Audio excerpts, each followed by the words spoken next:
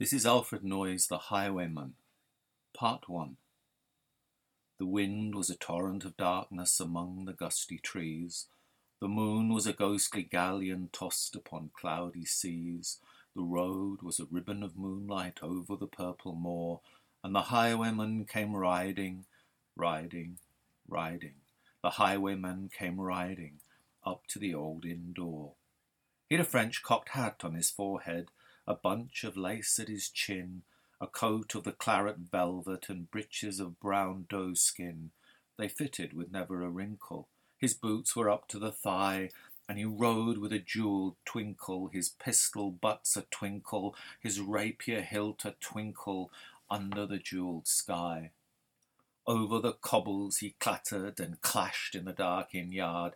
He tapped with his whip on the shutters, but all was locked and barred. He whistled a tune to the window, and who should be waiting there but the landlord's black-eyed daughter, Bess, the landlord's daughter, plaiting a dark red love knot into her long black hair. And dark in the dark old inn yard a stable wicket creaked, where Tim the ostler listened. His face was white and peaked. His eyes were hollows of madness, his hair like mouldy hay. But he loved the landlord's daughter, the landlord's red-lipped daughter. Dumb as a dog he listened, and he heard the robber say, "One kiss, my bonny sweetheart. I'm after a prize tonight, but I shall be back with the yellow gold before the morning light. Yet, if they press me sharply and harry me through the day, then look for me by moonlight. Watch for me by moonlight. I'll come to thee by moonlight, though hell should bar the way." He rose upright in the stirrups. He scarce could reach her hand, but she loosened her hair in the casement. His face burnt like a brand as the black cascade of perfume came tumbling over his breast, and he kissed its waves in the moonlight. Oh, sweet black waves in the moonlight. And he tugged at his rein in the moonlight and galloped away to the west. Part 2. He did not come in the dawning. He did not come at noon, and out of the tawny sunset, before the rise of the moon, when the road was a gypsy's ribbon looping the purple moor, a redcoat troop came marching, marching, marching. King George's men came marching up to the old inn door. They said no word to the landlord. They drank his ale instead, but they gagged his daughter and bound her to the foot of her narrow bed.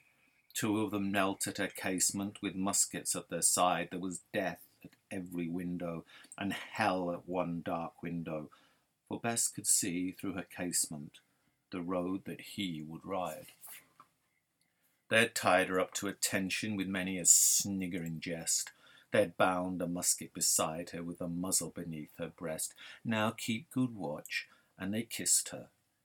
She heard the dead man say, "Look for me by moonlight, watch for me by moonlight. I'll come to thee by moonlight, though hell should bar the way." She twisted her hands behind her, but all the knots held good. She writhed her hands till her fingers were wet with sweat or blood. They stretched and strained in the darkness, and the hours crawled by like years, till now, on the stroke of midnight, cold on the stroke of midnight, the tip of one finger touched it. The trigger at least was hers. The tip of one finger touched it. She strove no more for the rest. Up she stood up to attention with the muzzle beneath her breast. She would not risk their hearing. She would not strive again, for the road lay bare in the moonlight, blank and bare in the moonlight, and the blood of her veins in the moonlight throbbed to her love's refrain. Had they heard it? The horses' hoofs ringing clear in the distance? Were they deaf that they did not hear? Down the ribbon of moonlight, over the brow of the hill, the highwayman came riding, riding. The redcoats looked to their priming. She stood up, straight and still. In the frosty silence, in the echoing night, nearer he came and nearer. Her face was like a light. Her eyes grew wide for a moment. She drew one last deep breath. Then her finger moved in the moonlight, her musket shattered the moonlight, shattered her breast in the moonlight, and warned him with her death. He turned, he spurred to the west, he did not know who stood, bowed with her head o'er the musket, drenched with her own blood. Not till the dawn he heard it, and his face grew grey to hear how Bess, the landlord's daughter, the landlord's black-eyed daughter, had watched for her love in the moonlight, and died in the darkness there. Back he spurred like a madman, shouting a curse to the sky, with the white road smoking behind him and his rapier brandished high.